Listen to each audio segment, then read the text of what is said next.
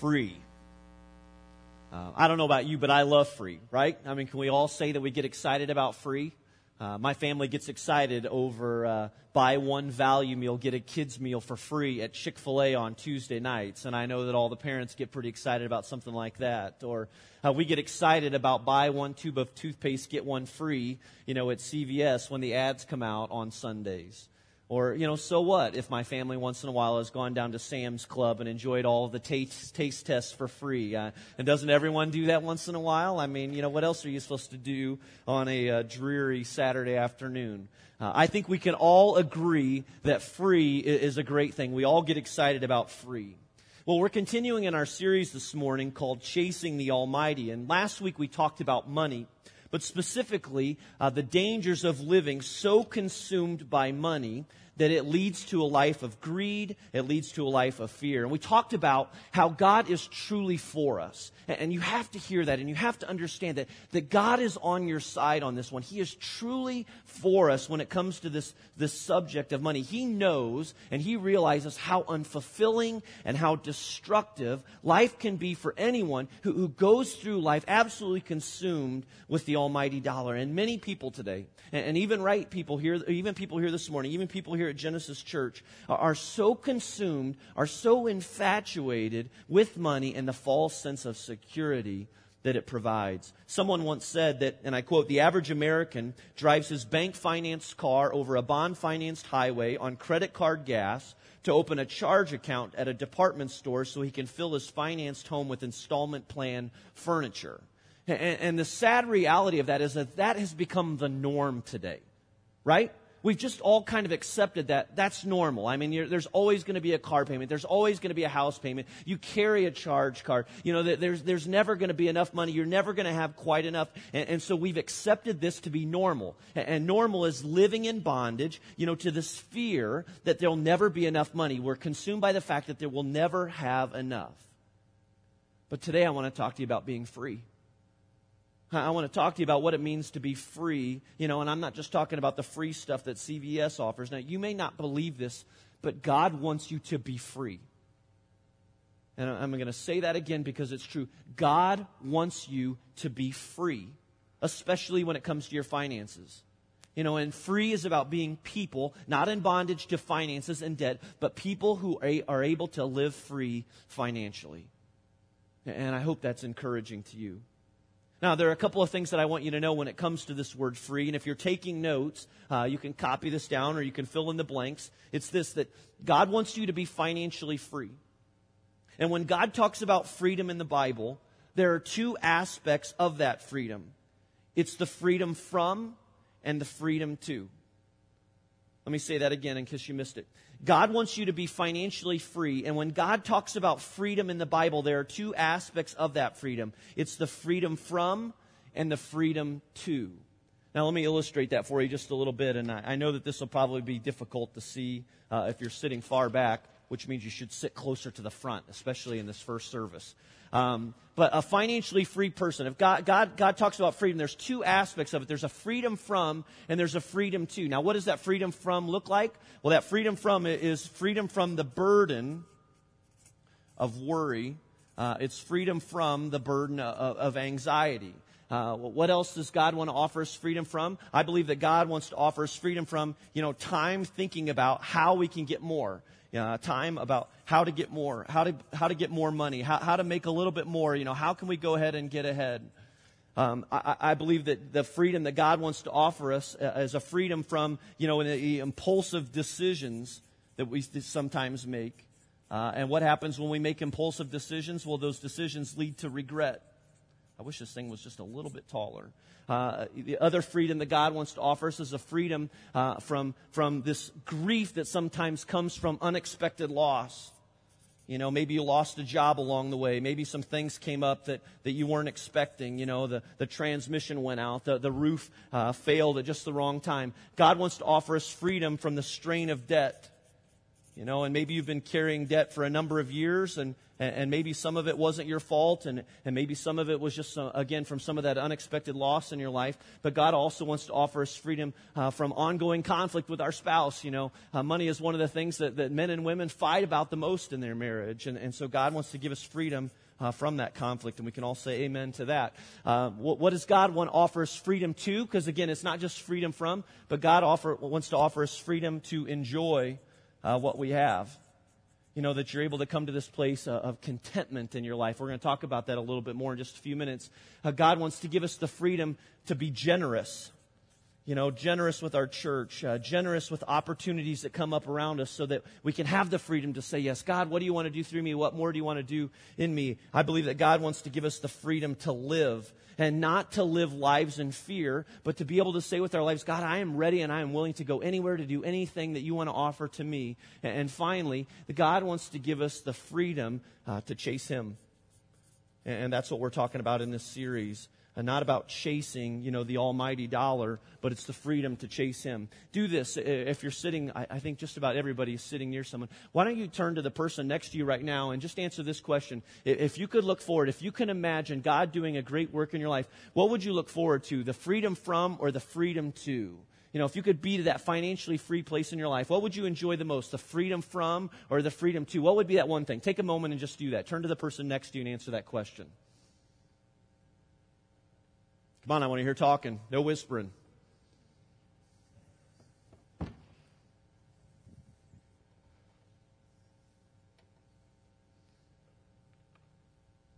All right, I don't know what it is for you, but I'm hoping that every single one of us wants to be free people. Even if it feels like the greatest dream or the most impossible dream, when it comes to finances, I hope that we could all enjoy, if we believe that it was truly possible, that we could be free people, free from stuff, free from the grip of money. Well, Scripture has a lot to say about this. Again, because I told you, God's in our corner on this one. He wants us to live as free people. And Scripture has a lot to say about what it means to be free from and free to. And here's God's truth for us. If you've got your Bibles, I want to invite you to take them and turn to Hebrews chapter 13. Go to the New Testament, to Hebrews chapter 13. Beginning in verse 5. Again, it's this freedom from and this freedom to, that this financial peace, this financial freedom that God wants to give every single one of us. Here's God's truth in this. And just stay at Hebrews 13 because we're going to spend some time here in a couple of verses this morning. Hebrews chapter 13, verse 5. It says, keep your lives free from the love of money. Keep your lives free from the love of money. Now, this isn't God saying that He wants us to take a vow of poverty or go around living our lives like we're broke. It's not money that we need to be freed from. It's the love of money. It's this unhealthy dependence or this unhealthy infatuation with money. And I know a lot of you are thinking, well, I don't love money. Okay, I'm not in love with money like some people are. But again, I don't think that for most of us that this is the problem. Our problem isn't so much that we love it. Our problem is that we are in love with it. All right? It's that we're in love with it. Now, here's what I mean by that. How many of you are married to your high school sweetheart or to maybe a college sweetheart? How many of you around the room? Okay, lots of hands going up. Now, thinking back on those days of your life, if you're past them, how many of you had one of those relationships or desired one of those relationships in your life? Those "what was I thinking" kind of relationships. Like you were infatuated with someone or you thought you loved someone. Anybody have a relationship like that you look back and think, "What was I thinking?" Now, I hope you didn't raise your hand for the same person twice, because or that's how it worked out in your life or something. But I think it's pretty true that we all have those "what was I thinking?" Types of relationships. The ones you thought if only she were in my life, or, then everything would be perfect and this would be right. And so maybe you dedicated a song to her on the radio, or you went around wearing his leather jacket for a while, and that's all you could do. That's all you could think of. You didn't really love him or her, but you were in love with the idea of him or her in your life. Now, we tend to have that same kind of relationship with money. All right, that's how it works for us. Now, we may not love it, but we're in love with it. There's a false sense of security it provides. And so we lie awake at night thinking about, if I could only get more of it. Or you lose sleep when you see it slipping away. And we're easily fascinated with things like lotto or gambling. And we get wrapped up in shows that show people winning significant amounts of money or losing significant amounts of money. There are plenty of songs that talk about the love of money. It's easy to have this obsessive, I can't live without money. If I don't have this much, then I won't have this security in my life. And we think that if we can get just the right amount, then therefore we'll be happy, or we'll have the right amount of joy, or we'll have this security in our lives. Yet studies show that people with more money than they know what to do with aren't really that happy. In fact, I was reading an article this past week in Money Magazine. A recent study by two economists found that there is no improvement in happiness in either the U.S. or Great Britain as your income increases. These economists explain, and I quote, that if you follow a single person over time as they move from lower income to higher income, you find no increase in their happiness. Why? Because more money does not guarantee happiness or greater happiness to you and me. And so when the Bible says in Hebrews here, when the Bible says, keep yourselves from the love of money, it's talking about my relationship. It's talking about your relationship with money. Now let's be real. We all have a relationship with money, whether we want to realize it or not. And what I want you to see today is what a right relationship with money looks like. Because for way too many, and I think an overwhelming number of people, not only outside of the church, but inside of the church too, is we spend way too much of our life chasing money. We spend way too much of our life chasing money. We put all of our security, we put all of our hope in money. And as we learned last week, what did Jesus say, what it means to be a Christian is you can't serve both God and money. He said you can't serve both God and money. You can't serve two masters. You can't run in two different directions at the same time. And so what's it going to be for you? I mean, what relationship do you want more in your life? Who are you going to put your faith in? Who are you going to put your trust in? Are you going to put it in God, or are you going to put it in money? The freedom that God wants to offer to you is a great blessing. It's a great promise that you can count on. But you've got to be willing to set aside that desire for money and put all that focus on God. Again, He's in your corner on this. Hebrews 13:5, again, going back there, offers at least a few practical steps, I think, for us when it comes to a right relationship with money. Again, because we're all going to have a relationship with money. It's just about having that right relationship, a relationship that allows us and doesn't prohibit us from finding the freedom that God can provide. Just a few things if you're taking notes and want to write these down. The first one is this. If you want to take these steps towards freedom in your life, the first one is don't fall in love with money. The first one is don't fall in love with money. Now, I know it's easy for you to think that doesn't apply to me. I don't have a problem, with this money thing. I'm not obsessed with it. I'm not in love with money. Well, let's look at what God's Word has to say about this love with money and what that looks like. Now, be honest with yourself here as you evaluate. Ecclesiastes chapter 5, verse 10 says, whoever loves money never has money enough. Is that you? You ever find yourself in that kind of situation that it's just like there's never enough, there just always needs to be a little bit more and it never seems to be there. And whoever loves wealth is never satisfied with his income. Whoever loves wealth is never satisfied with his income. Now, I think there's some truth in that. Would you agree that this never being satisfied with our income? We're all guilty of that.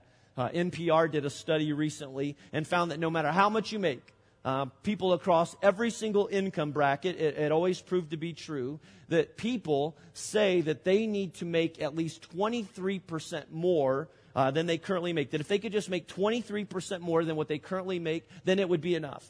And then they would be happy.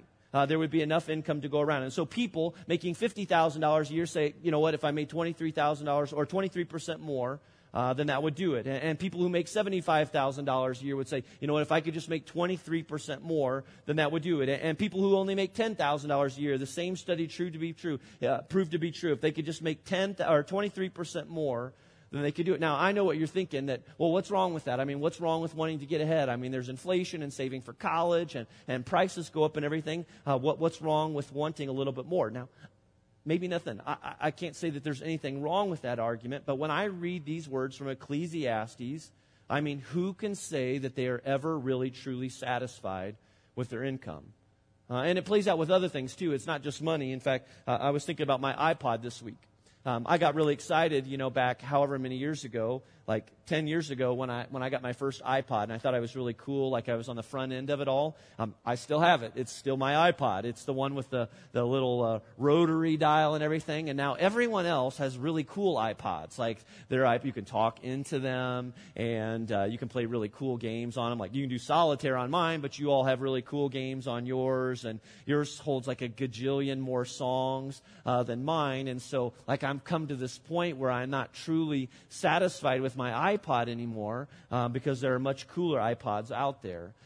You might not be in love with money like you think or as much as you realize, but I think every one of us has to guard against this temptation of I just wish there was a little bit more. The second thing is that you might need to break up with money. If you're going to truly discover or begin this journey of discovering the freedom that God wants to offer you, you might have to have a good old-fashioned breakup with money. But breaking up is pretty hard to do, isn't it? I've discovered that I'm a people pleaser, and as I look back on my life, I can see that playing out in all ages. And for me, I hated breaking up with girls, like in high school and college. And so usually what I did is I would just kind of like act like a jerk or not call for a week or something or ignore them and just kind of let them go ahead and break up with me. Or that's at least what I made myself believe was really happening.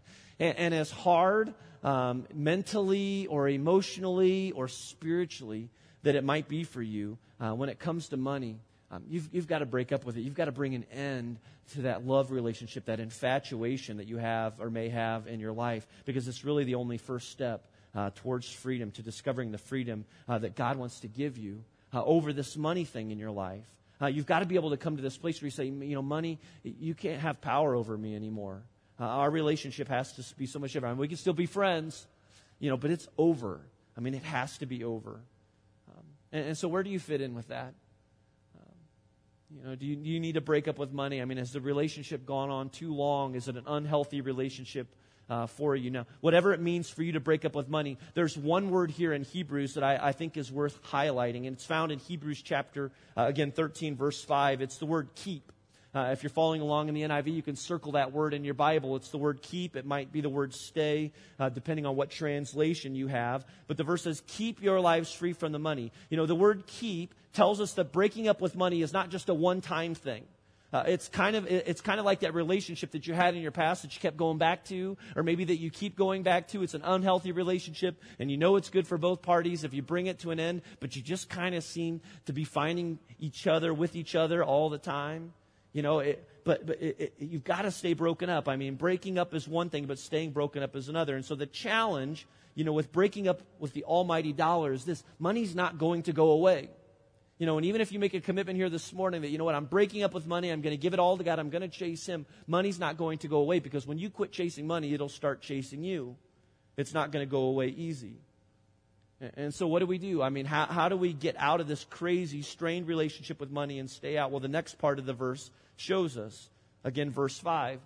It says, keep your lives free from the love of money. And then what? And be content with what you have.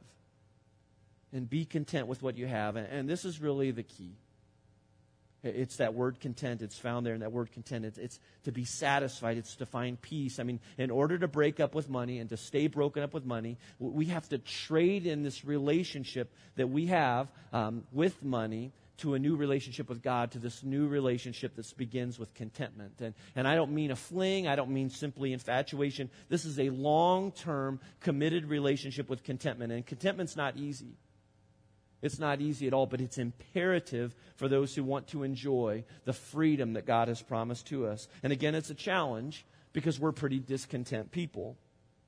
According to a recent article in the Wall Street Journal, Starbucks, stung by recent customer surveys, has instructed its baristas to start slowing down in the process of making coffee drinks. And surveys have suggested that more and more fans of Starbucks are just simply labeling the drinks as average. And customers complain that baristas are making too many drinks at the same time, and therefore the quality level of the drink continues to decrease. And so baristas have been notified and instructed instructed to slow down, to not make more than 2 drinks at the same time, to make sure that the quality improves. But the same article said, unfortunately, in response to this increased concern for quality already, the irony is, but really should we be surprised in this, that Starbucks customers are already complaining that the lines are too long and the drive-thru is taking much longer to get through.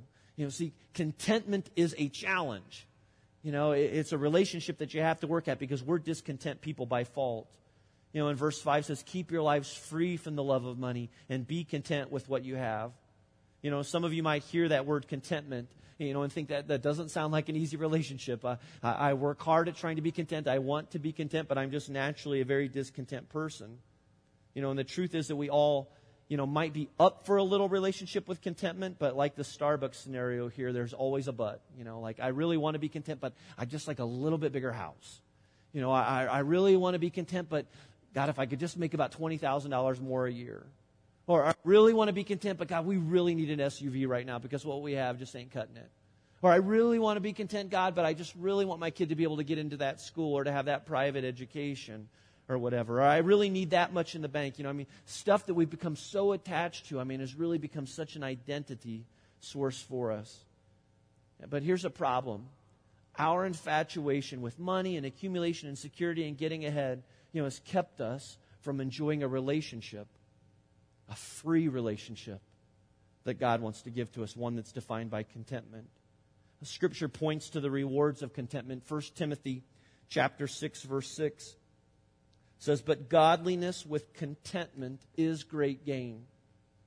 But godliness with contentment is great gain. If I were to put that into a math equation, here's what that would look like. Godliness, that means what it means to be close to God, to live the life that God has called for us, plus contentment, plus when we add a life of contentment, an attitude of contentment, Scripture promises us leads to a life of great gain.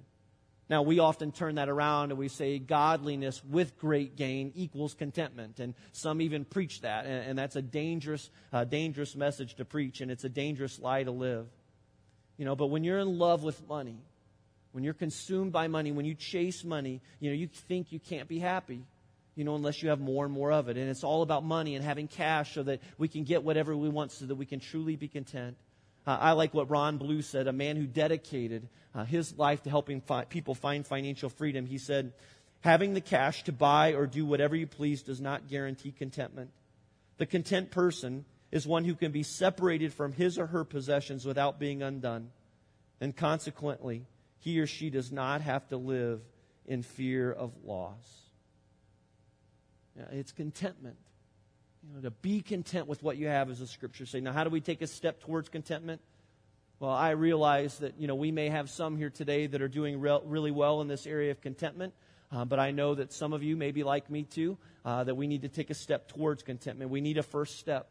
A committed relationship with contentment depends on one thing as its foundation, one thing that we need to work on or to leave with today. Look back to Hebrews 13, 5 and 6 again. It says, keep your lives free from the love of money and be content with what you have. And here's the second part. Because God has said, never will I leave you, never will I forsake you. So we say with confidence, the Lord is my helper. I will not be afraid. What can man do to me? Now, maybe you've read this verse before. Maybe you've read the second half of this verse before and thought to yourself, I never realized that had to do with personal finances. Because I've heard that verse before, never will I leave you, never will I forsake you. And I had never associated with it the fact that God was talking about His faithfulness when it comes to this area of money and provision in our life. We've got to be people, if we're going to grow closer to God, if we're going to be the men and women, the followers of Jesus that God wants for every single one of us, we're going to have to break off this relationship with money and get so focused on contentment in our relationship with God instead, so that we can truly say with our mouths, God, my confidence is in you.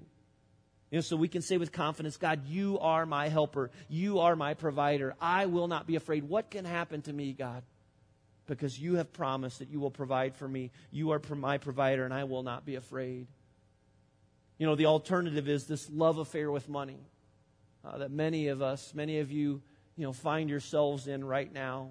And what does it lead to? It leads to a life of fear. It leads to a life of greed. I mean, it's fear that drives this relationship, this infatuation with money. It's the fear that if we break up, that my life will be miserable or I won't be able to get the things that I need. It's the fear that I'll never be able to find happiness. But what does the Lord God Almighty say to those who put all of their trust and all of their faith in Him? God says, you can count on me for meaning. You can count on me for purpose. And you can count on me for satisfaction. Now, does that mean that you won't ever go bankrupt or lose your job? Does that mean that you won't be able to buy the van or with the leather seats or get the house that you want by the lake? Does it mean that you won't be able to or you will be able to retire at the age of 60 and live just as comfortably as you would like to live? Well, those are good questions. I'm not going to try and answer some of those questions for you because they're difficult. And I can't make that promise to you this morning. But here's the promise that I can make to you. You don't have to live in fear. That's the promise that God has offered to you and me, is that we don't have to live lives of fear. You don't have to live a life of insecurity. And if you're trapped right now in this awful relationship of greed and fear, this false security that money wants to offer you, lies to you about you, you don't have to live like this any longer. God is in your corner on this one. He wants you to have this life of freedom. He wants you to be free. Freedom to live, freedom to give, freedom to trust, freedom to make decisions in your life as God leads you. And it's not just about getting a budget, or it's not just about having 6 months in the bank so that you can find security or paying off credit card debt, as important and as wise as these decisions may be. No, the first step that God wants every single one of us to take in moving more and more closer to understanding what this relationship, this life of freedom looks like. It begins with contentment. And contentment is learning to trust God instead of money. And can you make that statement with your life this morning? God, I am learning to trust you. God, I will trust you. I will put my faith in you, and I won't put my faith in anything else. God, that's what I want for my life. It's one thing to hear it. It's one thing to nod your head over it. It's another to believe it. Again, it's a faith thing. It's a trust thing. And it's where we ended last week. Faith and trust is putting your life in the hands of someone else. And who better to trust your life to than the one who promised that He would never leave us? I love Proverbs chapter 3, verses 5 and 6. You've probably heard them before. Trust in the Lord your God with all your heart, and lean not on your own understanding. In all your ways acknowledge Him, and He will make your paths straight. Is your faith in God? Is your trust in God? Are you acknowledging Him in all the areas of your life? You can't serve both God and money. You can't have two masters. We can't run in two different directions at the same time. Who are you chasing this morning? Are you chasing God, the Almighty One, or are you chasing the almighty dollar?